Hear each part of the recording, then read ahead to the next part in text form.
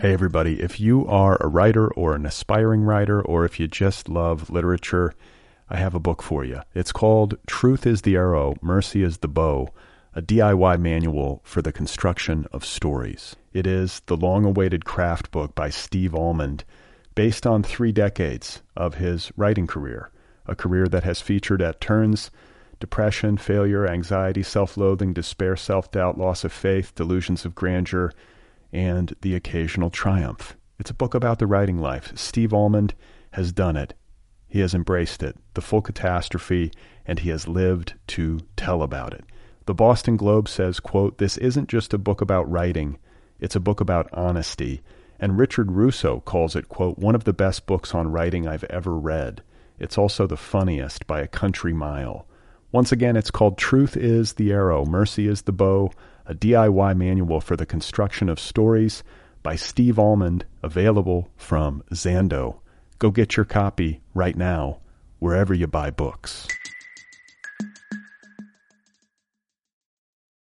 Hey everybody, this episode of Other People is brought to you by Audible, the world's leading provider of digital audiobooks. Over at audible.com, there are hundreds of thousands, possibly even millions of titles to choose from in a tremendous variety of literary genres, and you can play them on just about any digital listening device on planet Earth, whether it's an iPhone or a Kindle, or perhaps you have an Android. The point is that you have options. And here's the deal, everybody. Right now, for listeners of this program, Audible is offering a free audiobook download with a free 30-day trial. Go get When Women Were Birds, 54 Variations on Voice, the new book by today's guest, Terry Tempest Williams. And better yet, the audiobook is narrated by Terry herself. And hey, just about any book at Audible can be yours free of charge with this deal. And if you do this, if you go get the freebie, it helps the program. I get a few nickels. That is enjoyable. To download your free audiobook, just go to audibletrial.com/otherpeople. Again, that's audibletrial.com/otherpeople. This is a terrific deal. It is available right now. These are books. You can listen to them. Go and get them. Oh my God. You are not alone. You have found other people. You and I have a friend in common. Every stupid thing that a writer could do, I've done. I think it's really beautiful. Jesus, dude, what a struggle, you know? It was incredible. You know, it's like your head exploded seeing what was really there. And now here's your host, Brad Listy. Just one person at just one time. Right. Okay, you guys, here we go again. This is it. This is Other People. This is uploaded and then downloaded. This is recorded on a MacBook. Thank you for being here. My name is Brad Listy. I'm in Los Angeles, California. I'm a little under the weather. Can you hear it in my voice? But it is currently 80 degrees and sunny outside. It's gorgeous. It is February. I'm feeling victorious. I feel like I have won something. The air smells like jasmine, and police helicopters are buzzing across a bright blue sky. What is happening? Well, I have some things on my mind. I have some things that I would like to get off my chest, which means that I have things on both my mind and my chest. And I think they're all related, these things, or somewhat related, thematically related. And I'll start by saying that much of this has to do with media consumption. That is what I have deduced. I've been noticing lately, more so than normal, how affected I am by what I read on my screen and what I see on my screen and what I listen to, just like my total media diet. And so just this morning, for example, I'm reading the paper. And, I actually get an old-fashioned newspaper delivered to my house. I started that a while back in an effort to sort of rejigger my media diet. I read the paper in the morning because I like to read the paper. I like to read the news, and I like to have at least a general idea of what's going on. And then from that point forward, I try to limit myself from reading too much news online all day long, which gets repetitive and can be a waste of time, not to mention confusing and toxic. So I'm reading the paper this morning, and there's a story in the business section about the quote-unquote economic recovery of the past few years because things have bounced back a bit. The stock market, for example, is hitting new all-time highs.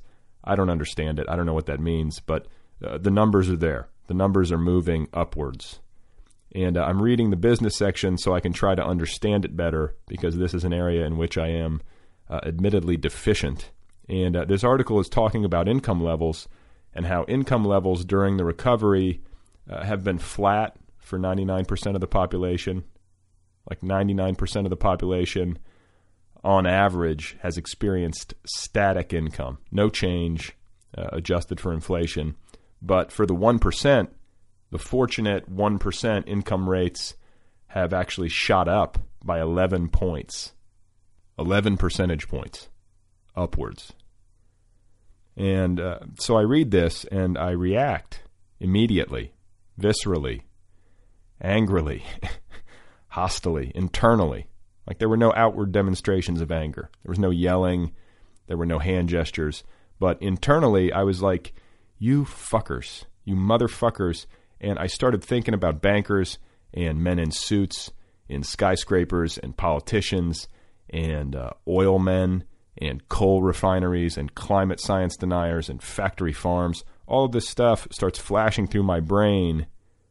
And then I thought about the State of the Union address that happened this past Tuesday, where the president stood there and suggested that we might raise the minimum wage in America to $9.50 an hour. And I remember earlier this week reading reactions, in the aftermath of the State of the Union, I remember reading reactions to that particular suggestion. And there were many people who were in support of it, obviously, and there were many opponents of this concept who were saying basically that this is impossible, that raising the minimum wage to just $9.50 an hour would somehow be untenable. It would create an untenable situation. It would destroy businesses. It would hamstring the job creators, and so on and so forth. And I'm not an economist. I'm not a business tycoon, but this smells like complete horseshit to me. Because the people at the top, these executives, you read about them constantly. You hear about them on the news. There is no end to how much money these people can make. There's no end. Like the top 1%, their wages go up by 11 points. But the people at the bottom, whatever. They're fine with $7.25 an hour.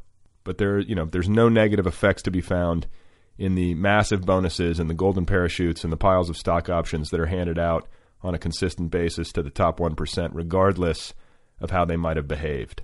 So, I don't mean to go off on some sort of political rant. I'm just saying that this was an experience that I had, an experience that was rooted in my media diet. And so then another thing that happened, somewhat related, is that I was reading a profile of Ezra Klein in the New Republic. Do you guys know who Ezra Klein is? He is a wonk, a political wonk, a political pundit, and a policy analyst for the Washington Post. He has a blog at the Washington Post, which is very popular, very influential. It is called the Wonk Blog, and it gets millions of visitors a month. Ezra has a big brain, and he's only 28. And as far as I can tell, he's like the king or the prince. He's like the crown prince of the Washington media elite. He's a political darling, a journalistic darling, a member of the Beltway media elite. And his ascent has been relatively meteoric, unusually rapid. And he even has the president's ear. From what I can tell, the president reads him. Maybe he talks to him. Ezra goes to big parties in Washington, D.C. He's on the television. He has a pretty wife. They are a power couple. He's in control of his situation, okay? And that's great. I like Ezra Klein. I like reading him. He seems nice. I read him a lot. I found him especially helpful, for example, during the big healthcare debate of a couple of years back, because he seemed to actually understand what he was talking about. He seemed to have actually read and studied the policy papers. He was fluent, and he spoke clearly and without stuttering. So, maybe he fooled me, but he seemed to know what he was doing. And so, anyway, I'm reading this profile of him in the New Republic with great interest because I'm trying to find out how this happened. I'm curious. How did this random political blogger, managed to separate himself and emerge from the field as a veritable media superstar. And it was fascinating. Like, I was going along, following the story. I felt happy for Ezra. I felt impressed by his discipline and his intellect, the dexterity of his nimble mind. And then I get to the following passage, and suddenly I feel terrified internally. I freeze. I begin to perspire ever so slightly. I feel for a moment somewhat nauseous in my chair. So here's the passage. The journalist who wrote the piece, her name is Julia Ioffe. I don't know how to pronounce it, but Julia is quoting one of her sources, and this source, who prefers to go unnamed, it should be noted, is talking about Ezra. And so here's the actual passage in question. Quote, "Ezra is an incredible operator," says one prominent Washington editor. "He is always looking upward at things. You only have to watch him work a party. He moves right to the most important people there." End quote. So, pretty innocuous on some levels. This is Washington, D.C. This is power. This is a journalist. He's a pundit. His job is to cover these people, right? I mean, but when I read, when I read this, I became terrified. I personalized it, which is something that I often will do. I think it's kind of a human tendency. I started thinking to myself, oh, Jesus, this is what you have to do. You have to go to these parties. You have to immediately begin grading the people in attendance according to how valuable they are to the achievement of your particular ambitions. And so I then began to imagine Ezra Klein as a as a Terminator, a T-1000, I believe, from the Terminator movies.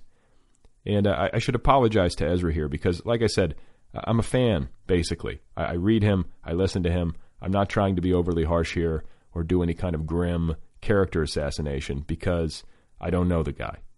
This is more about me than it is about him. He seems like a decent fellow. And so, of course, this was just one profile by one journalist, too. But Ezra, if you've ever seen him on television, he does seem hyper-controlled. You can feel it. You can feel the discipline. You can sense the drive and the ambition. And his mastery of policy, his ability to speak in complete paragraphs without getting sidetracked or saying and so on. It's almost computer-like. It is almost droid-like in its effect. So I think that's where the Terminator metaphor comes in. And you know how in the movies, when the Terminator enters a room and suddenly you're getting Terminator POV?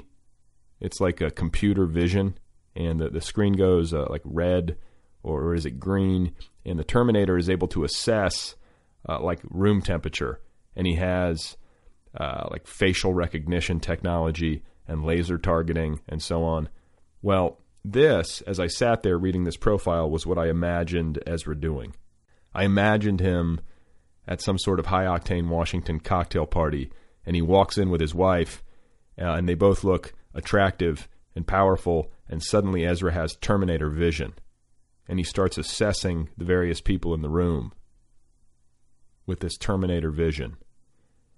And then I started thinking about my own life and about success and about publishing and just life in general. And I became afraid and a little nauseous, and I said to myself quietly in the privacy of my own mind, oh my God, like this is how it works. This is it. You have to operate. You have to be a world-class operator. You have to know how to work a room. You walk into a room and you know, instead of just being there, instead of just being like, hey, how's it going? And having a drink and eating some crudité, you are instead scanning faces and thinking of names and measuring people's value against the weight of your own ambition. And it depresses me, is what I'm saying. I don't want to do that. I don't want to live like that. I won't do that. But to what effect in my own life? Because if I'm being honest, I have felt that before. I'm not trying to remove myself or elevate myself from the realm of ambition or from the realm of any kind of social hierarchy. You know, when I'm in the presence of someone who's quote-unquote powerful, I felt that in some, to some degree before. I live in Los Angeles. I'm a writer. I have stood in a room next to Steven Spielberg before. True story. I was at a movie screening. I don't know how I got there, but I was at a movie screening. I was in the lobby, and there he was. And I do remember having like a flash of like hunger or something happened in my brain where I looked at this guy who is small in stature and seems very nice. And I looked at him, and I think I might have thought quickly, like, this man could change my life. He could bless me. He could knight me. He could lift me up into the light, into a soft, glowing, warm, golden light. But I didn't act on it. It's not like I said anything. I would never do that. I don't know how to do that. I don't know how to operate. So do you have to be an operator? I think that's what was gnawing at me. That was my problem. So one more story, and I know I'm rambling here, but I need to say this because it all feels of a piece. So the third part of my story involves a juice shop, a juicery, a place that sells juice. And this was just the other day, like day before yesterday. I'm on my way to a coffee shop to do some writing, and I stop off at this juicery to get some juice, to acquire juice. And I get these juice, like smoothie, like shake things, because I'm convinced that they're going to make me live to be 110. So you go into this place. It's been around since like the 1970s, and it's run by like authentic Los Angeles hippies, like the real deal. And it's very small. It's very small. There's only room for like 3 customers in this place, and oftentimes a line will form out the door onto the sidewalk. So, you have to wait your turn. And then when you go in, there's a guy running the cash register and making juice, smoothies, and wheatgrass and so on. And it's you and maybe 2 other people, tops, inside of this place waiting in line. So there I am, and it's me and 2 other women. And one of the women is in workout clothes. Like she's in her Lululemon post-yoga Los Angeles workout gear. And then there's a woman who I believe was of Middle Eastern descent. And she was shockingly beautiful in the way that people often are here in Los Angeles. She looked like a model or an actress. Beautiful skin, beautiful hair, these big full lips, beautiful like feline eyes, and she was dressed to the nines. She was headed somewhere important, and she appeared to be very wealthy and successful, even regal. Like that's what it looked like. I found myself wondering if she was like the member of a royal family from some country, like the wife of a sultan or something. So she's ordering, and she seems to be having trouble figuring out what she wants.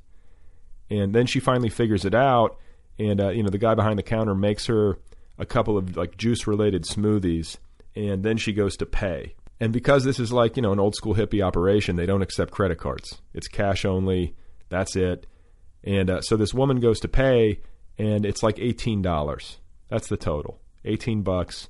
And I see her standing there fumbling with her wallet, and then she says, "Oh no, I didn't realize you don't take credit cards."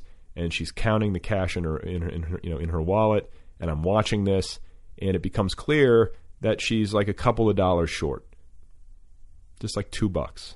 So immediately I'm like, "I got it. Don't worry. It's $2. Get your juice. I'll pay. I'll pay the difference." And the woman in her workout gear standing next to me, she does the same thing. And so then the 2 of us sort of consult with one another, and we mutually agree to each put forward $1 to help this woman get her juice. And at first she resists, but then we insist, and we go back and forth, and eventually she accepts our offer graciously. She says thank you. And I remember saying, like, just to try to lighten the moment or something, I remember saying something like, "Hey, don't worry, this is my good deed for the day. Now I can be a jerk for the rest of the day and not have to worry about it," or something like that. And there was a light chuckle in the room, a polite, light chuckle rippled through the room. And so the woman takes her juice and she says, "Thank you once again." And she walks out, and I'm feeling good. I'm feeling good about myself. I just did a nice thing. I helped this woman out. I stepped forward in her time of need.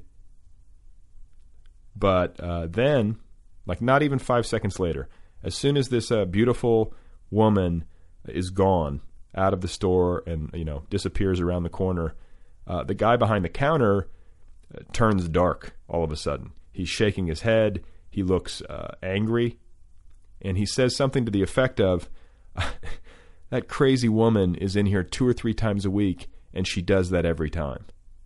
And so, of course, I'm like, "What?" And the woman in her workout gear is equally confused. And the guy is like, "Yeah, she's in here 2 or 3 times a week, and she always claims to not have enough cash, and then she borrows from people in line. She's an actress. She's crazy. You just got taken. This is what she does." And I'm completely incredulous. I'm like, her? Like, she looked like a princess. And he's like, "I know, it's a scam." And, I say, "Oh my God." And the woman in workout gear is like, "I can't believe it." And we all stand there talking about this for a moment. And then the woman gets her juice and I get my juice. And I walk outside into the bright desert sunlight. So what's my point? I don't know. I think it has something to do with humanity and power and money and greed and strangeness, the strangeness of people, the strangeness of ambition, systems of thought, how things work, how the world works, how to behave in the world.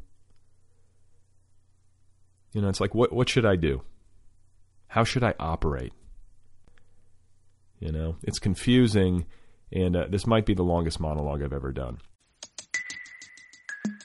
Hey everybody, if you are a writer or an aspiring writer, or if you just love literature, I have a book for you. It's called Truth is the Arrow, Mercy is the Bow, a DIY manual for the construction of stories. It is the long-awaited craft book by Steve Almond, based on 3 decades of his writing career, a career that has featured at turns depression, failure, anxiety, self-loathing, despair, self-doubt, loss of faith, delusions of grandeur, and the occasional triumph. It's a book about the writing life. Steve Almond has done it. He has embraced it, the full catastrophe, and he has lived to tell about it. The Boston Globe says, quote, "This isn't just a book about writing, it's a book about honesty." And Richard Russo calls it, quote, "one of the best books on writing I've ever read. It's also the funniest by a country mile." Once again, it's called Truth is the Arrow, Mercy is the Bow, a DIY manual for the construction of stories by Steve Almond, available from Zando. Go get your copy right now, wherever you buy books. So, my guest today is Terry Tempest Williams. It is a great honor to have her here on the program. I'm excited to get to share this conversation with you. It's a really good one. Terry is obviously an author. She's written several books, including Refuge, An Unnatural History of Family and Place, which is widely regarded as a classic. She's received multiple awards for her writing. She's a conservationist. She's an activist. She's a teacher. She is a literary artist in the tradition of people like Henry David Thoreau and Walt Whitman and Rachel Carson and so on. Her latest book is called When Women Were Birds, 54 Variations on Voice.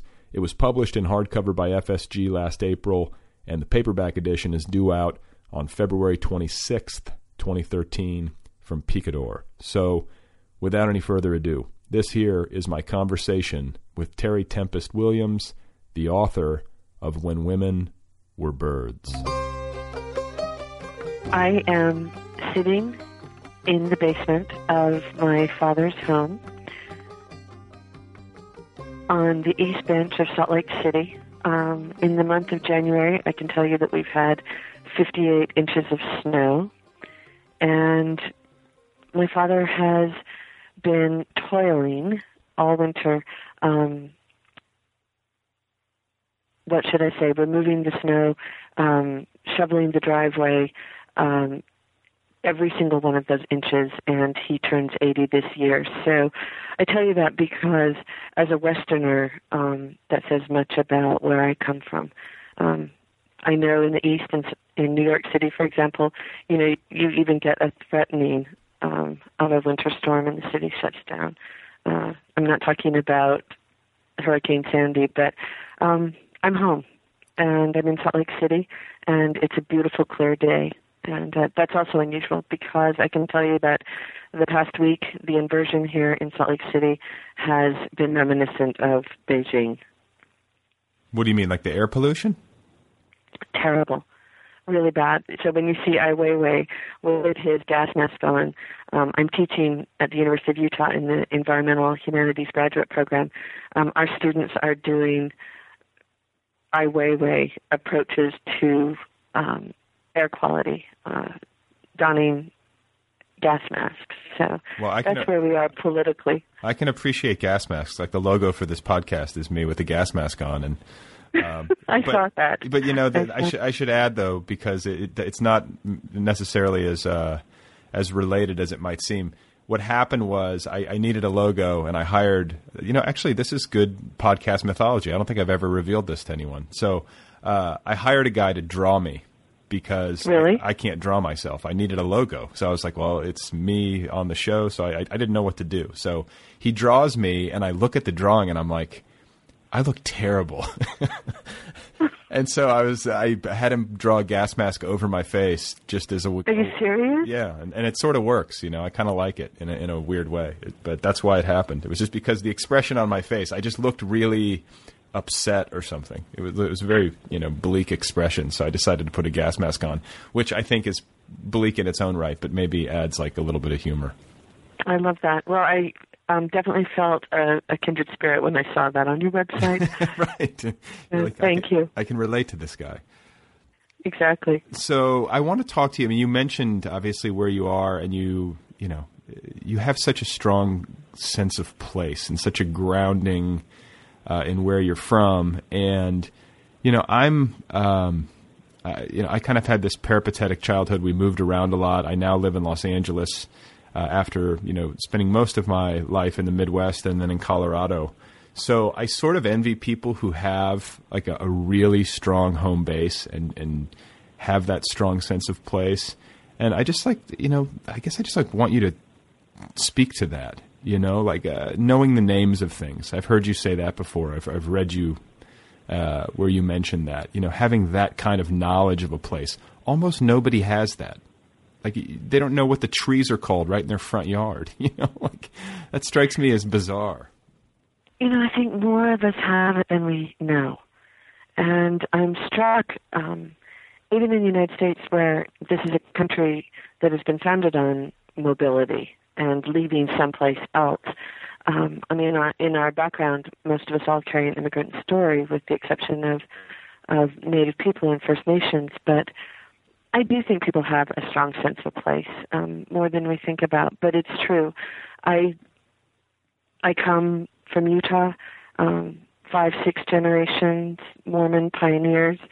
My grandmother actually was born in Colonial Dublon in Mexico. Because they fled Utah as a result of polygamy, which became, against the law, and they returned. And so I think in many ways our stories are about the return, and whether it's returning to the Bear River Migratory Bird Refuge, where I view long-legged birds as relatives, whether it's long-billed curlew or white-faced glossy ibis or a meadowlark, they do herald me home. Or the Red Rock Desert of southern Utah, canyon walls that rise upward like praying hands. I know that I'm home in that erosional landscape. And what I can tell you, Brad, is you can't take yourself very seriously because the spaces are so huge, the weather is so big, and the horizon is always shifting. It's a humbling. I think being part of the Western American landscape is humbling. Yeah, it does. I mean, I lived in Colorado for several years, and I miss that, especially you can get bogged down in Los Angeles, and every once in a while I'll think to myself, I haven't left the city in months, or even over a year. And then you get out into nature, and you're in some really wide open space, which truthfully isn't that far away from here. I could get in the car and be in the desert, relatively quickly, but you just forget. And then you get out there, and it's like, like, oh my goodness, I forgot how nice this is to have some quiet and to have some, some serious wide open space. It does give us perspective, but what about the ocean? That strikes me as the longest horizon line imaginable. It's there, but I don't live near it, and this is this is the other thing, and you start to kick yourself. But I live inland a little bit, and the ocean is on a good day 20, 25 minutes away, and yet months can go by and I won't get out there. And it's like when people say like, oh, you live in Utah, do you go skiing? And it's like, well, not really. Maybe you do. Right. It's like one of those things where when it's in your backyard, you don't take advantage of it nearly as much as maybe you should, or maybe as much as people would think. I mean, it was hysterical. Not long ago, my husband Brooke and I were at a wedding in Jackson Hole, Wyoming, and I was talking to a woman, and she said that she had moved to Jackson from Pennsylvania, and she thought it was very beautiful, and she'd been there 3 years, and she said, by the way, did you know there was a national park nearby? And I just went, yes, as a matter of fact, the Tetons, Yellowstone. She had never set foot in the park. And, I think it speaks to your point. By the same token, I know in Moab, we live just down the Colorado River from Moab, about an hour east. And when I taught in the school there, the sixth graders, 70% of those kids, and they're all local, had never been to Arches National Park, which literally was a stone's throw away from the elementary school. So it works both ways. Sometimes we're so local we don't even see where we are. Sometimes we move in and we inhabit a social landscape that we don't even take time to realize what the geography is. So, I think all of us, the world we live in right now, so much is virtual, so much is predicated on internet and our work lives, that we forget to take that pause. We forget to really look at the ground beneath our feet. And as a result, I think we suffer. I think we forget what it really means to be human.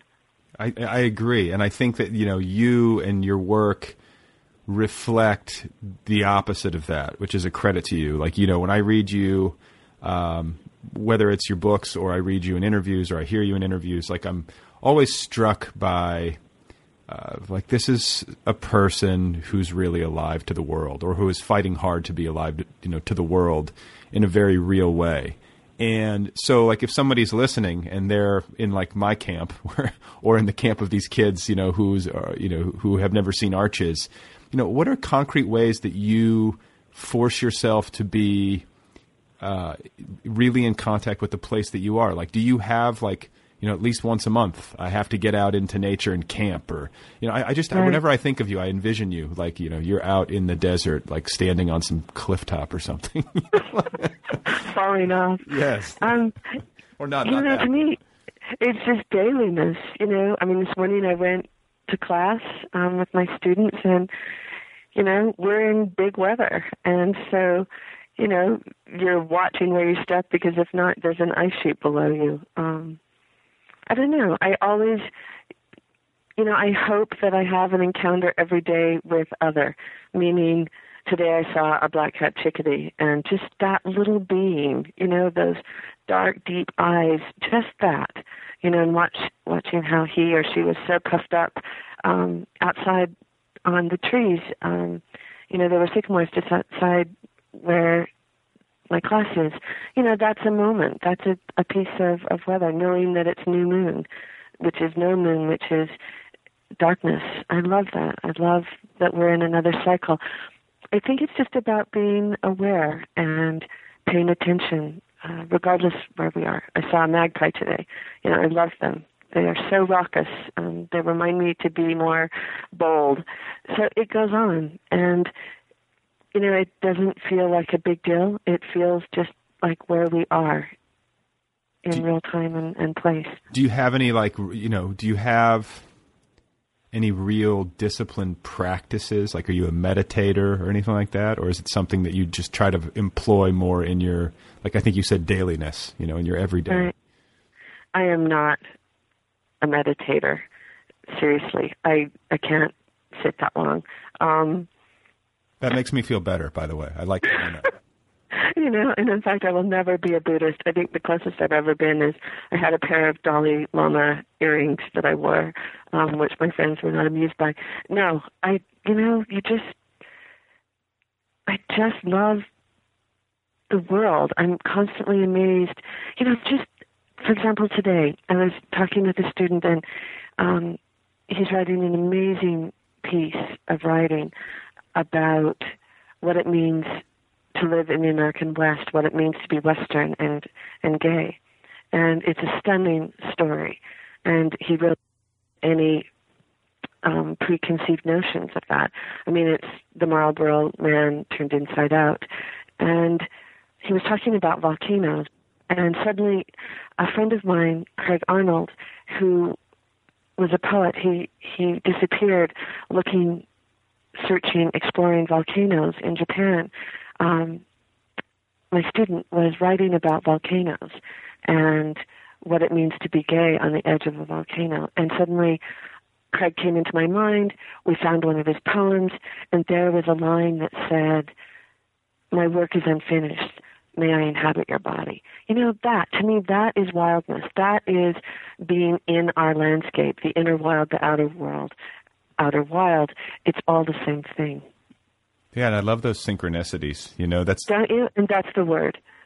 Yeah, like those. Yeah, I mean, it's just like, but it's not only is it like fun and it's a great moment, you know, but it also is really it's really encouraging creatively when you have those. You know, if you're working on a book and suddenly you find one, it makes you feel like you're on the right path. You know what I'm saying? Exactly, and to me, that's every single day, and that's, to me, the instruction that being out on the land, in the desert, in the mountains, on the ocean, you know, on the beach, gives us, is that we're paying attention. We remember how small we are.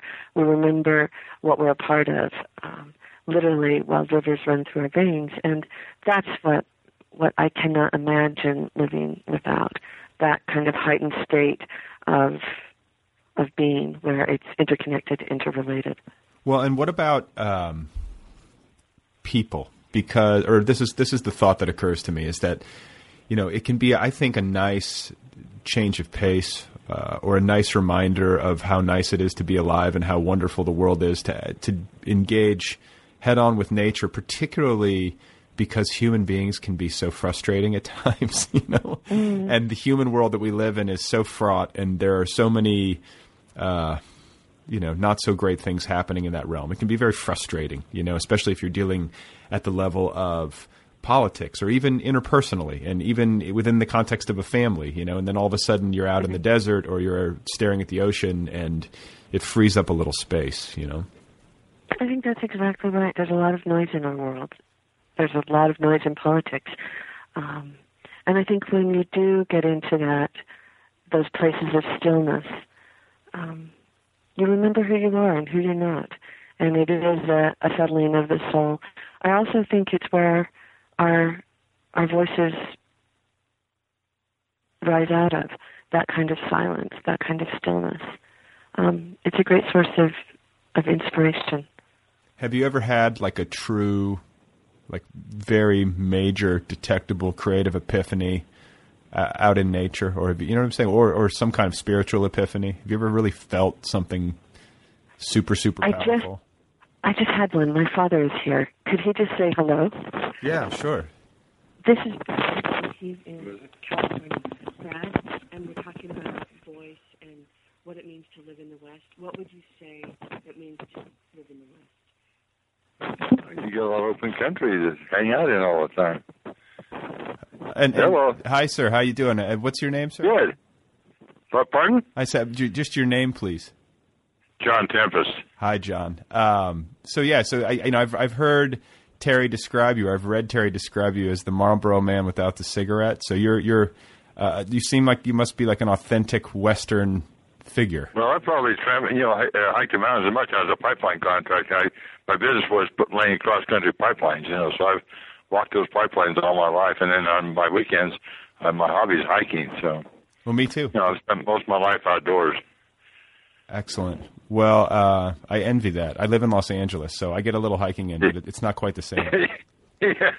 Okay, thanks. Yeah, nice talking to you. Okay. My father just asked me to fix his collar, so can you just hang on for a minute? Sure, of course. Yeah, go for it. Okay. We have something. Whoops. Oh, you. Okay, he wants it down. Just a minute, Brad. Okay. Okay, here, Dad. I'm sorry. Okay. Okay. And he's got his Patagonia on. You look great.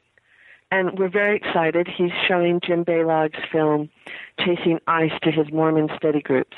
Oh. He was once a deceiver or a denier, and now he's a believer. Thanks, Dad. I'll see you in a bit. So that's real world, right? Yeah, that was a beautiful little domestic moment. I felt like I know.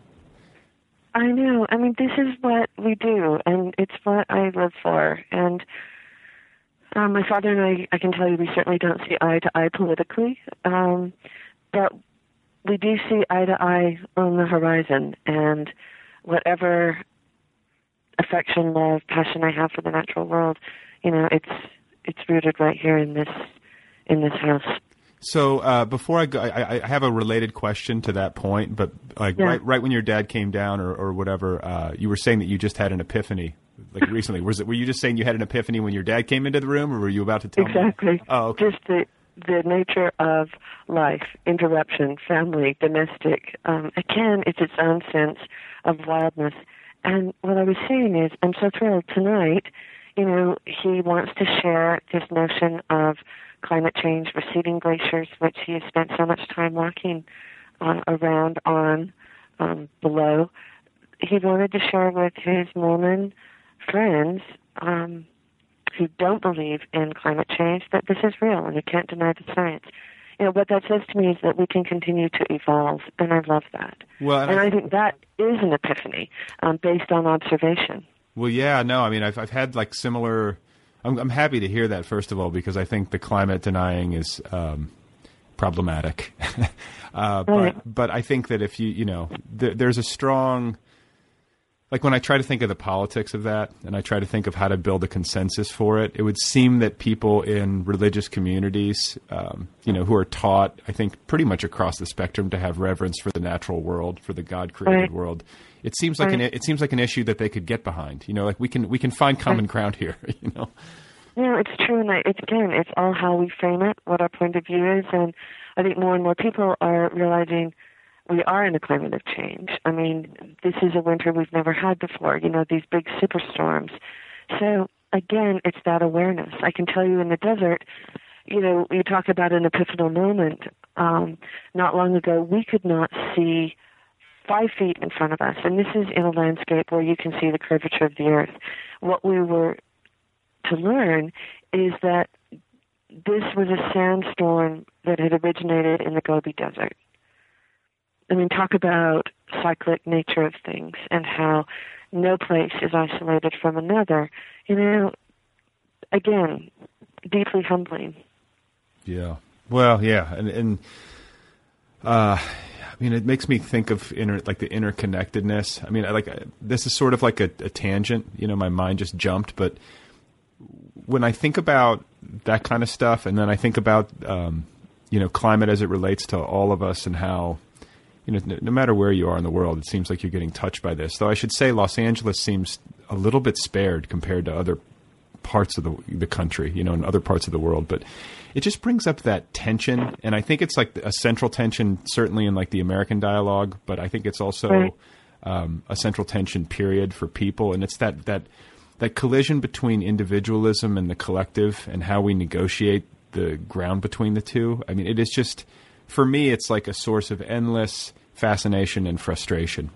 How to be in the world relative to those two things, and how to manage one's conception of them. Do you know, where do you fall on that? I get the sense that you have a very deep understanding of the interconnectedness of things, and that's where I sort of am. But then you have, especially out in the West, there is like, like the rugged individualist is also celebrated. And, there has to be a way to iron out the distance between the two. It's a beautiful way of putting it. And I don't know how one does that, except for through the integrity of our relations, and how we speak to one another. Well, and it's a constant, living here, I can tell you, it's a constant revision. What's the word? Improvisation. I can give you an example. Last Thursday, one of our state senators, Jim Debakis, put forth a resolution for the protection of Canyonlands National Park and a call for an open, transparent conversation about the expansion of the Greater Canyonlands Initiative. That's all. All this bill was, Brad, was a call for transparent, open conversation about what it might mean to expand Canyonlands National Park. The next day, it went before the Senate in a hearing to see if this would, proceed in the Utah legislature. And I was asked to testify. So, I had, 2 minutes. I wrote, madly, I tried to write down on paper the most articulate thing I could think of, the most compelling, what would be persuasive, right? I read it to Brooke as we were driving down, and he goes, really, Terry, it's terrible. And I had all these scribbles, and I thought, I cannot believe, what am I going to do? We're 5 minutes away, and the hearing is packed. There's a lot of passion around it. Here are these state senators. They're all good old boys. I would say most of them are over 60. Most of them are rural. Most of them Republicans. Most of them Mormon. Most of them cannot abide even the word wilderness, let alone setting aside more wilderness in federal hands. And Jim Debakis speaks, they're kind of bored, but they're being dutiful and polite. And then I start to speak. I'm extremely nervous, and I say, my name is Terry Tempest Williams. My husband Brooke and I live in Grand County. And all of a sudden he goes, the chairman goes, is your husband Brooke Williams? I said, he is. And he goes, my God, he didn't say God. He goes, my gosh, that guy, I could tell you stories about him. We sold toilets, and plumbing fixtures back in the day when Brooke was working for his family business in the plumbing industry. And he goes, where is that guy? Brooke raised his hand and said, Citizen Williams here. And he goes, he just went off. It's the most animated the senator I've ever witnessed. I realized, put aside your paper. You are talking from your heart. And what can you say to just convey a love for the land, which we all share, which I did. And did it make a difference? No, the vote was 5-1 against it. But there was a tone, and that tone was, we all live in the same place, and we all love this land, and how can we speak a language that opens the heart rather than closes it? And that was an epiphanal moment.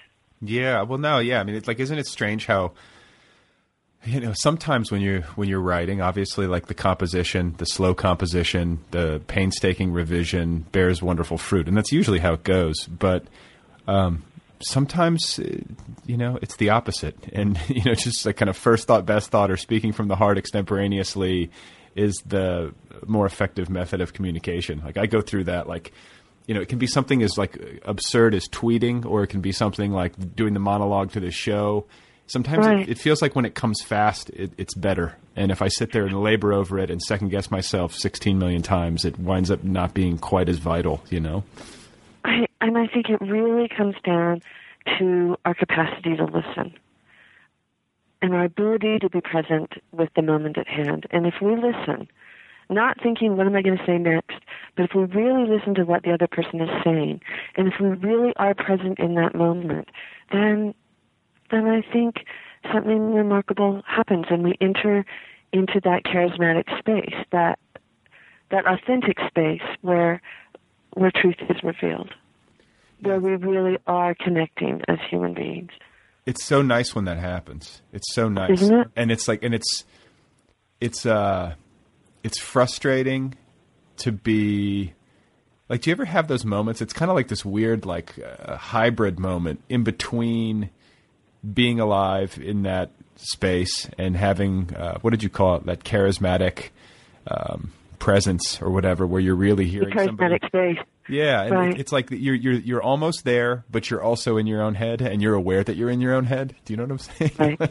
Right. That happens to me sometimes. But have you seen that film, The Artist is Present, about Marina Abramovich? Yes, I did. Don't you love that? Yes, because she talks about that, creating that charismatic space, and certainly, what she did sitting in that chair day after day, month after month at the Museum of Modern Art, and the lines. I mean, people just wanted to sit with her in her presence, being present, right? Yeah, no, it was like really, and like the weeping and like the spontaneous just emotion that would pour out of people. Like it was so moving, and it was confirmation. I mean, people are carrying so much, and not that it was all sadness. Some of it might have been joy, but I just think a lot of people's pain sort of just oozed out of them when someone finally just looked at them for real. And what do you think that's about?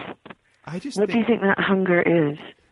I think you alluded to it earlier, with regard to how much noise there is out there and how fragmented our lives can feel and how busy and how disconnected we can feel from where we are in terms of our physical space because we spend all of our days looking into computer screens, or how disconnected we can feel from people in our lives for any number of reasons. And so I don't know. And it's just odd and rare, I think, to sit quietly looking into somebody else's eyes and, even watching the movie of it, I would get a little lump in my throat, So. Right. No, I did too. And the other thing that I wonder about is about, it's Maria, right? Maria Abramovich. Marina. Mm-hmm. Oh, Marina, that's right. I wonder, I don't know if there's any way to quantify it or measure it, but think about, and I think that at the end of the movie, they actually gave you the number, but she sat with like 100,000 people or something. It was. I think it was close to 1 million. It was like 800,000 something. Yeah, it was an incredible number of people, and right. She did this like in. Oh, you're right. Sitting would be one thing, but I guess 800,000 people came into the show, so I'm sure you're right about that. Yeah, I mean, I could be totally off, but I mean, it was a ton. That's the point. Yeah, exactly. I just wonder if like what kind of learning experience must that have been for her? You know what I'm saying? I wish there were some way for us to like if there was some sort of instrument that could measure a person's presence or something like right. That must have been. But don't you think that she physically changed? I mean, you watched her face in the film.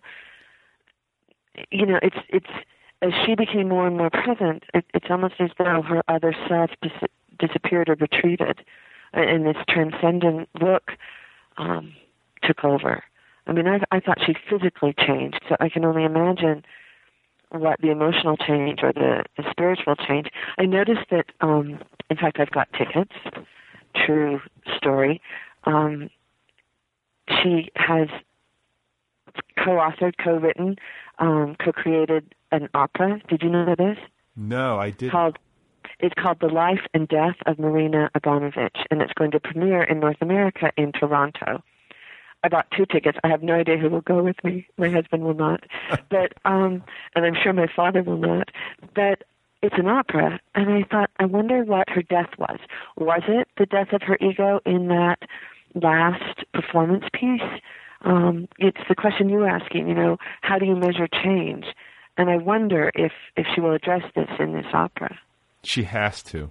I mean, don't you think? Well, it's like it's practice, right? Practice makes perfect, and the other thing too is that you think about like she's essentially in a meditative state, but there's another person involved, and so I think that, gosh, I feel like I'm just like venturing into ground that where there is no ground, but it's like when you're sitting alone by yourself. There's nothing to measure yourself against. Do you know what I'm saying? Yeah. And it's easy to sort of slip into some mental conversation. But when you've got a line of people and it's like this public thing, maybe you can fake it, but it doesn't seem like she was. It seemed like she was getting better at maybe not faking it. And it goes back to your question about the individual and the collective, the person and the community. In a very powerful way, she was creating community out of the individual. And I think about that. You know, I remember years ago when I was doing some work in Spain, I went to the Kala Chakra ceremony that the Dalai Lama was conducting. And it was 2 weeks. You know, I'm not a Buddhist, but I was interested in ceremony, and I really wanted to just hear his teachings because I admire him as a global leader. And I did not understand the Tibetan teachings, but I loved what he had to say about compassion and patience and presence. And at the end, every person, and there were, I don't know how many thousands of people there, you formed a line, and then you just made a bow as you stood in front of him. What was so interesting to me, Brad, is that, you know, he looked at each person there, and you felt like you had made this connection, but it wasn't personal. It was human. It went through me. And that was really powerful, and it often reminds me of when I have an encounter in the wild. And when I talk about wild, it means in that place of presence. And, you know, just the other day, I was walking our dogs, and we came head to head, face to face, eye to eye with a moose. And it was this moment of contact. And, you know, human, animal, woman, moose, dog. It was both directly, you know, personal, but it wasn't. And we just sort of deferred, and I moved to the side and we walked backwards, and then when we were in a safe distance, you know, we quickly went our way as she continued, you know, browsing on willows. But I don't know, it's just, how do we be in the world? You know, how shall we live? Yeah, I mean, it's funny that you bring that up. Like, I have a moose story myself, and I was camping. I hiked the Appalachian Trail, or part of it, after college, and I was camping in Maine.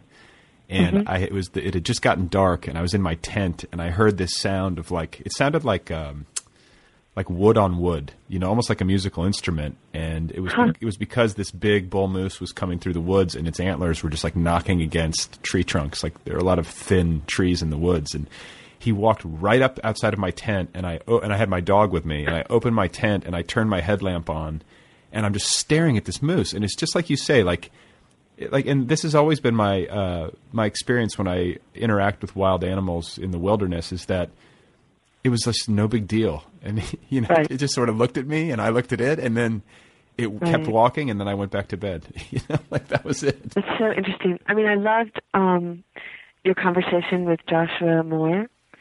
And you were talking at some point in that interview when you were saying, we don't know what we know.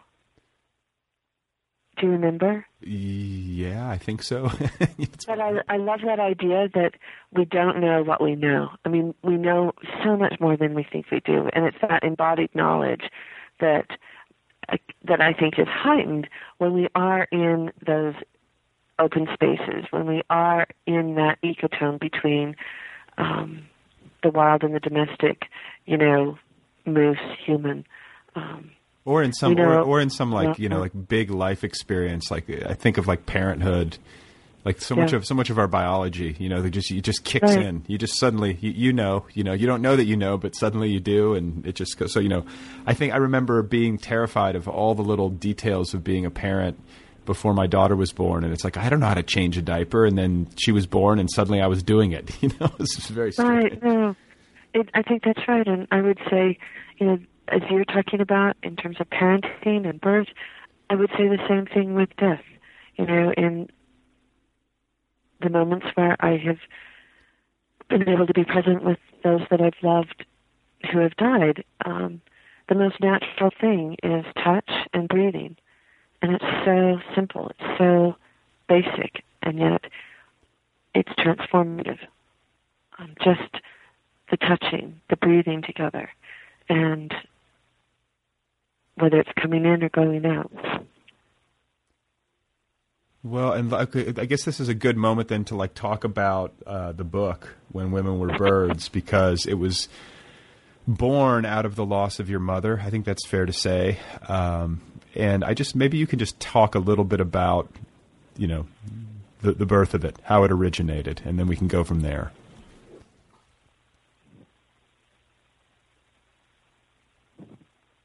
It's like my throat just closed. What can I say? My mother left me her journals, and all her journals were blank. That's it. I mean, it is sort of it's an unusual thing, I mean, to say the least. And it still haunts me, and I still don't know how to talk about it. You know, it was easier to write about it. And what I can tell you is, you know, my mother passed away 26 years ago, and I'm in the house where she died. And, you know, it was very much this time of year. It was in January, not February. It was a big winter, and I remember I was lying on top of the bed with her, and I was rubbing her back. She was facing the window. It was bitter cold. And she said, "Terry, I'm leaving you all my journals." And in truth, Brad, I didn't know my mother kept journals. And she said, "But you have to promise me one thing, that you won't look at them until after I'm gone." And I gave her my word, and we talked about other things. A week later, she passed. It was a full moon. And a month later, I found myself in the family home here. My father was gone, my brothers were gone, and I thought, now is the perfect time to look and to find my mother's journals. They were exactly where she said they would be. There were 3 shelves, beautiful cloth-bound journals, some floral, some denim, some linen, some paisley. I opened the first one. It was empty. I opened the second one. It was empty. The third, the fourth, the fifth, the sixth. All of my mother's journals were blank. And was she, I mean, do you have a sense that, like, maybe this was some sort of, I mean, was she a jokester? You know what I'm saying? Like, do you have any kind of, like, context from her life that made it make any kind of sense? Or was it really that flat of a mystery? I was so shattered because my mother was a very private person. And I thought, finally, I'll be able to know about her thoughts, her inner life, what she was thinking. And I thought, is this a cruel joke? And I couldn't even afford to think about it in that moment. I remember all I did was gather them up, take them into my car, and I drove home. And I unceremoniously put them on the shelves, and through the years, I just wrote in all of them. You know, what was my mother saying? Was she saying, fill them? Because I couldn't. What I can tell you in terms of context, you know, women are expected to do 2 things: keep a journal and have children. Okay, so wait, this is something I wanted to ask you about, because I understand having children, but they really are expected to keep a journal? I mean, is that something? Yeah, you are the record keepers. You know, I have all of my grandmother's journals, my great-grandmother's journals, great-great-grandmother's journals through polygamy. And so, I mean, you could say, well, my mother kept her journals. Was it an act of defiance? Was it a cruelty? Because my mother knew that the one thing I did do religiously was keep a journal. I have hundreds of them, Brad. Hundreds, thousands. It was the one thing she was always saying, Terry, why don't you pay attention instead of writing about it? Why don't you experience it? I don't know. I mean, it's all those things, and it really became this kaleidoscope that I just keep turning. A couple of weeks ago, I found another journal of hers. And the one thing I did do is, every time I wrote in one of her journals, I said, this is another one of Mother's journals. And usually the first page, again, is that sadness, that question of being so perplexed. Why? How? What? And I don't know. Was she a trickster? She was. Very much so. And I think my mother knew this would drive me mad. And now, as a woman, the age my mother was when she died, I cannot tell you, she gave me such a gift, such a blessing. In so many ways, you know, I thought I was going to write a book about voice. But I think in the end, When Women Were Birds is a book about silences. And yeah, and you mentioned earlier, like that's what the voice comes out of. You need that space, otherwise you're lost in the noise. You know, like so many of us are. And another thing that you've said, which I think is really insightful and I think is applicable to a lot of writers, is that, and maybe they don't know it, but you said that your books are questions, or they're born out of questions. They're an attempt to answer a question. Have you been able to boil down into one question what When Women Were Birds is trying to answer, or is it multiple questions? That's such a good question. I'll tell you the question that I still can't answer. I still don't know what voice is. As writers, people say, "Oh, you have a strong voice," or you read something and they'll say, "What is the voice here?" I still don't know what voice is. I still don't know how to describe it, except for that it's, it is that charismatic space. It is that authentic place out of which truth arises. But how would you describe voice? How would you define voice? I was just thinking about this, and I just talked to Joyce Johnson, who wrote a Kerouac biography, and that book has been on my mind, and he's been on my mind because the book is called The Voice Is All. So it was obvious. The whole book is essentially about his pursuit of his own writerly voice, and you think about the beats, and you think about the whole first thought, best thought, and the spontaneous prose, and right. We talked earlier about how sometimes when writing and communication feels most vital, it feels unencumbered by second guessing and in the moment, self-editing. Do you know what I'm saying? Right. And so, I think that's part of the reason why I like to do this show, is because it feels more natural to me. And sometimes the writing can be really frustrating for me. Do you know what I'm saying? Right. This is me speaking. And I think when the writing, if I can allow myself to just write as I might speak, that to me is the voice. So if you write in a way that you might speak when you're speaking at your best, do you know what I'm saying? Right. It's like that. I do. It's a conversation. I mean, I do think it's a conversation, and I think it is about sound and clarity and simplicity, all of those things. I remember when I worked at the Museum of Natural History, I would stay late and write in my office because I was working full time, and that's the only time I could, find that alone time.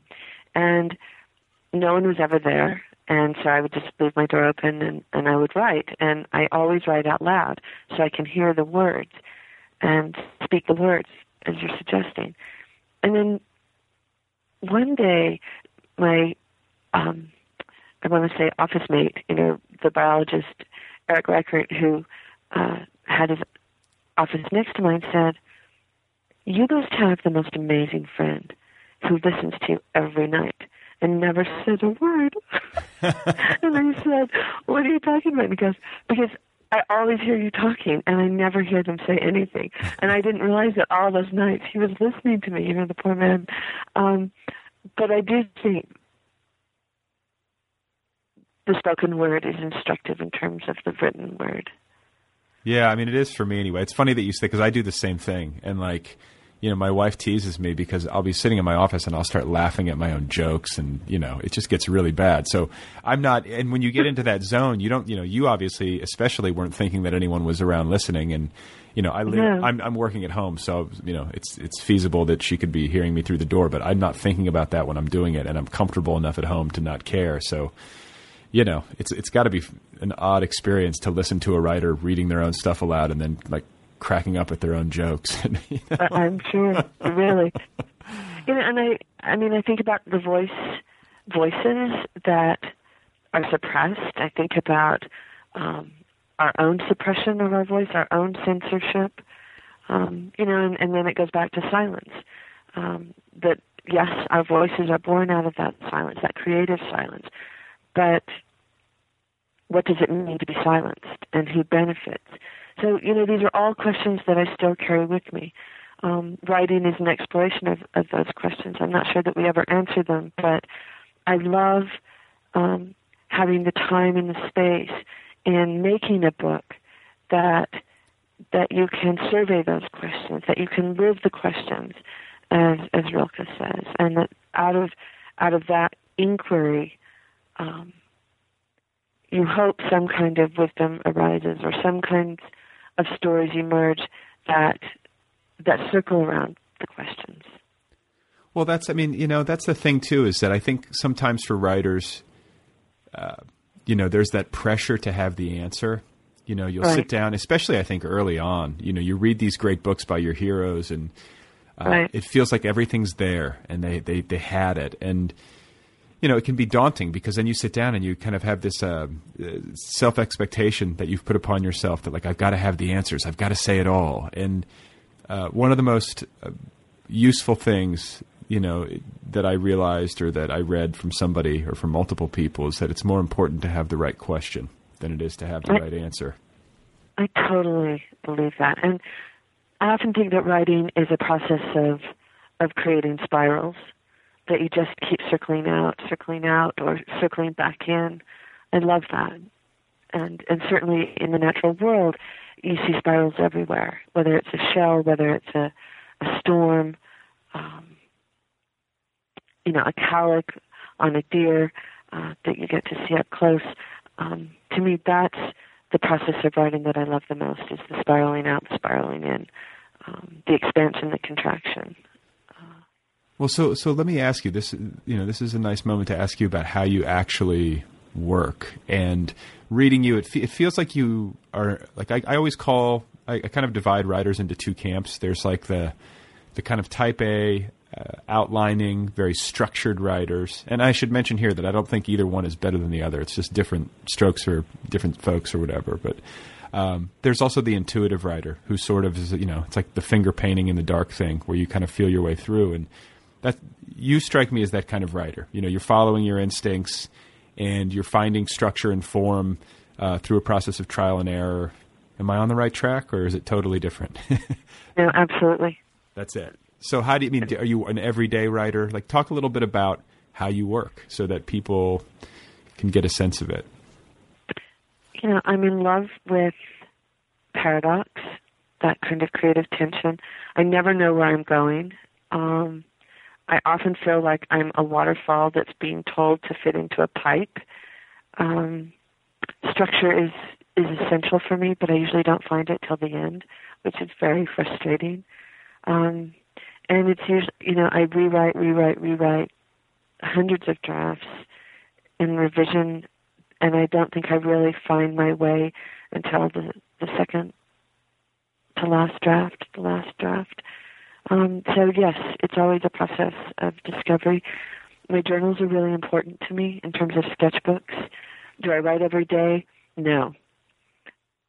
On the other hand, that hinges on a lie, because I do keep a journal every day. And, it's a funny thing. I was just thinking about that. I don't consider writing in my journal writing. And why is that? Is it because it's akin to housework? Because it's private? I don't know. But I realized that maybe I do write every day. I just don't place a value on it. It's not like I'm sitting down to write an essay or an op-ed piece or a political column. So in that sense, I would say I'm a binge writer. But when I am on the page, I, like everyone, I lose track of time and space and enter a trance. And when I'm in deep original work, I set a pretty large swath of time where I'm not interrupted, 3 weeks at a time. And I think that happened because when I worked at the museum full-time, I could get 3 weeks off. And so I learned how to create very intensely, quickly in that amount of time. So it's funny the patterns that you develop. But of course, life isn't that clear-cut. It's sort of nice, though, when like external forces create spaces for you, and then it's like a structure created for you, and then you have to fit yourself into it. That's actually kind of nice. I think it's almost like when you have all the time in the world, it's worse than when you only have 2 hours a day. It can be that way. But so what you're saying is that when you have this time to open up, or when you fall into a cycle where that you're going to be really writing intensively, does a draft come out of you quickly? Are you able to get in a 3-week period like a rough draft of a full project, or is it something that No, there's no rules, rhyme. I'm so undisciplined. I never know how it's going to happen. It's that vitality of the struggle that Gertrude Stein talks about. And the older I get, I'm 57 now, the less I know. And the more, mysterious the creative writing process is. But I do know we have to show up. I do know that once I'm in that chair, things happen. And it's why I love deadlines. It's why I love short pieces. It's why I asked Matt Rothschild if I could write a column for The Progressive, because I wanted that kind of structure. Because otherwise, I so love the world, I will just go out and watch birds for the rest of my life. Or when I'm teaching, I'm not writing. And, my identity is not as a writer. What I love is, I love teaching. I love working with students. I love being out.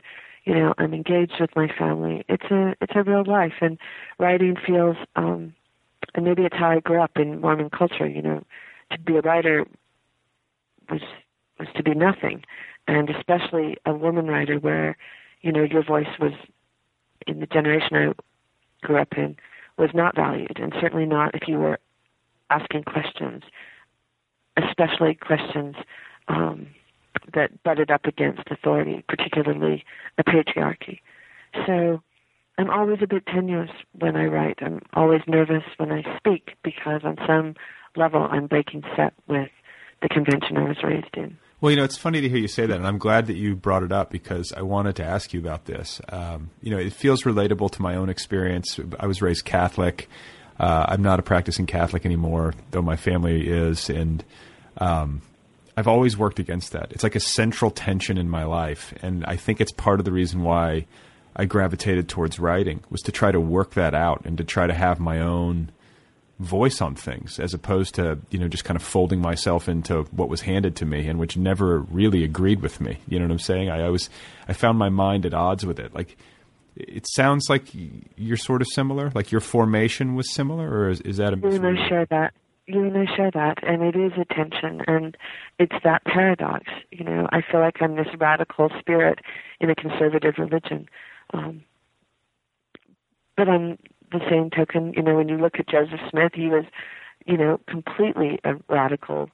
But it just depends on, who was having vision. So, again, nothing is as it appears. But yes, you and I share that same tension of writing against something, writing for something, to figure out what it is you think about. It goes back to your initial question, Brad, of, how does the individual relate to community? What's private, what's personal, what's individual, what's collective? And that dialectic, that conversation that keeps occurring. Again, in the ecological world, that is the ecotone, and that is where it is most alive, between shadow and light, between wetland and woods, between surf and sand. That's where I feel most at home. As a writer, as a human being. That's where it can. Yeah, that's the thing though. It makes more sense out there. It's so much more complicated in the human world, it seems like. Right. So how do you?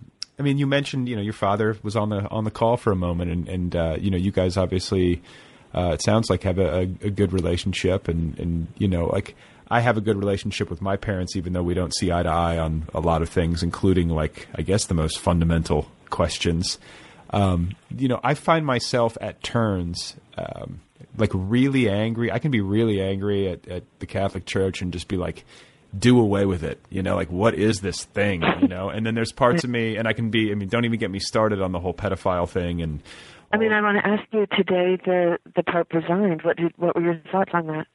This is the thing. I think the Pope is complicit in this. I know he is. The records are there. Yeah. And I think it's it's criminal behavior. And it drives me up the wall that people won't say that. Do you think he resigned because of that? I think he resigned because he wants to pick his successor. I think that's an astute take on it. And I still need to read more and process more, but he wants to have a strong amount of influence on who succeeds him, because who succeeds him will have a lot to say about how he is remembered. And I think that there also could be a lot coming down the pike in terms of more revelations about abuse and his involvement and John Paul II's involvement. And you know, I understand how extraordinarily painful that can be for somebody who is a practicing Catholic and who is deeply invested in the church and really feels a strong part of their identity with it.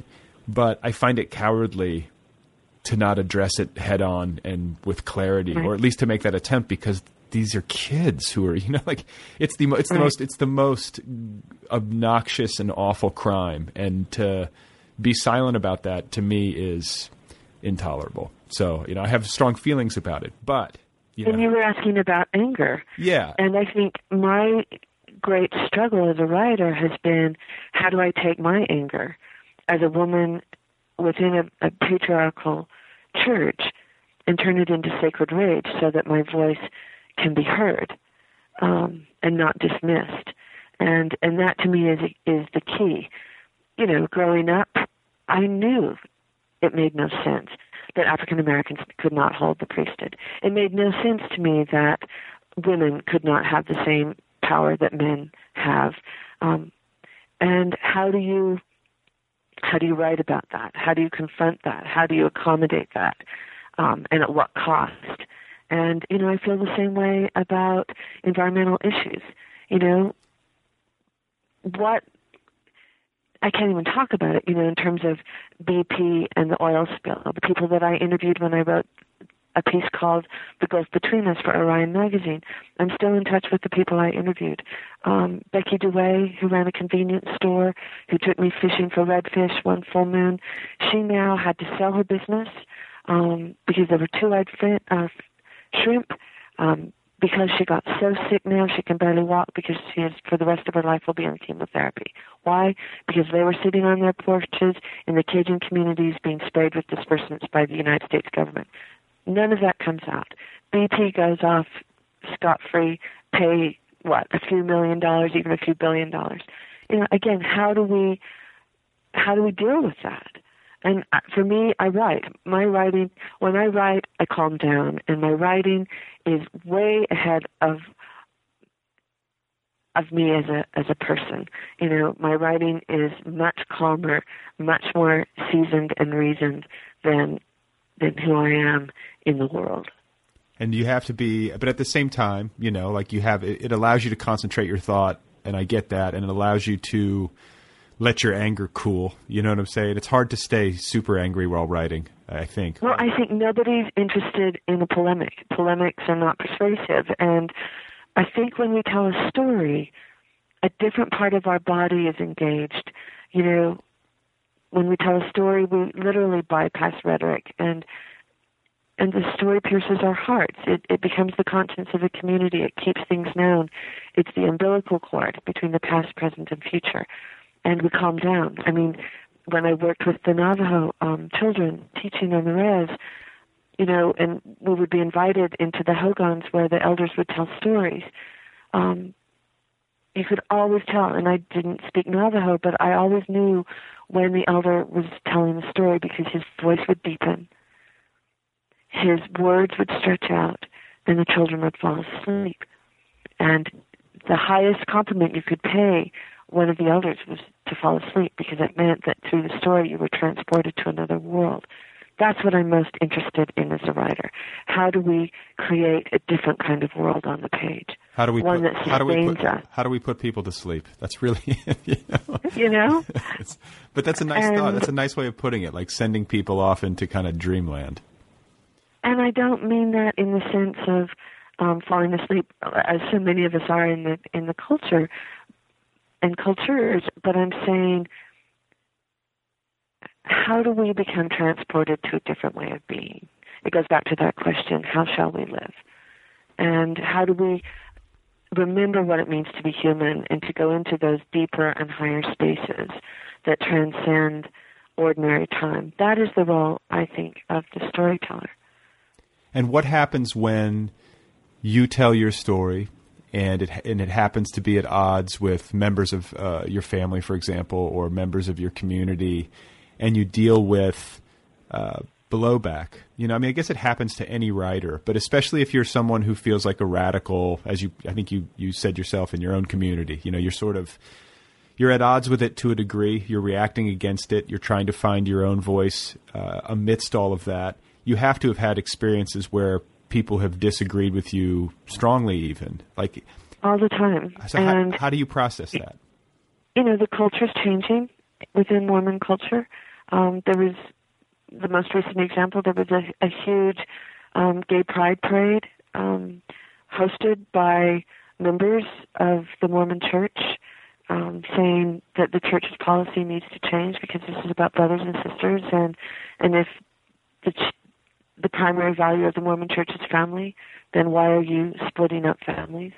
And that's powerful, So, in a sense, as writers, we're writing from the future, and it's not easy. And you talk about blowback. The most serious blowback is within my own family. And that's the hardest thing. And, by what authority do we tell our stories? The authority of our own experience. And to own that and to stand by that. But it's not without its consequences. And as a writer, I've made a decision that when I write about my family, which has been often, that my family can read it first.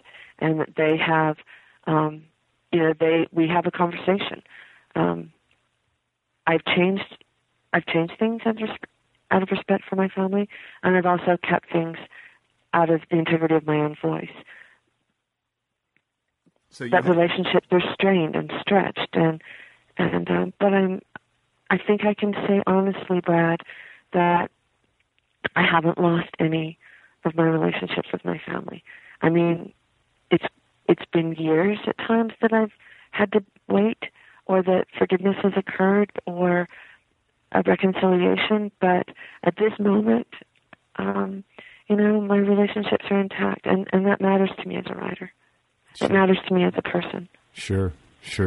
Yeah, it's hard, it's interesting to hear you talk about it, because I think I definitely come up against that in my own work. I think a lot of writers do, and it's funny that I know to have blowback from somebody on like an Amazon review or from a print review in some publication is one thing, but when it comes within your own family, like it's a lot trickier to navigate. The closer people are to you, the trickier it is. It seems like, even though you know them so well, it would seem like it would be easier, but it's not. No, there's the outside world, and believe me, I've had as many bad reviews as anyone, and I've also, been graced with some good ones, but on some level it's peripheral, whereas within our families and within our community, it's core. And that's where I choose to live. And so, before I'm going to let you go here in a moment, but I guess like a good way to end would be to ask you about your vision of the future, your mood with respect to it, particularly with regard to the environment, which is so central to your life and your work. It can be pretty depressing to look around at climate change, for example, the politics surrounding it, the pollution, you go out and you write these stories about the BP oil spill. Like it's such heavy business. Are you hopeful? Do you have any part of you that is fatalistic or cynical? When you look to the future, do you think, well, we're probably doomed, but let's just have fun now? Or do you think like we can really flourish in the future? Like, what's your vision? What comes into my mind is that beautiful haiku by Issa. Insects on a bough, floating downriver, still singing.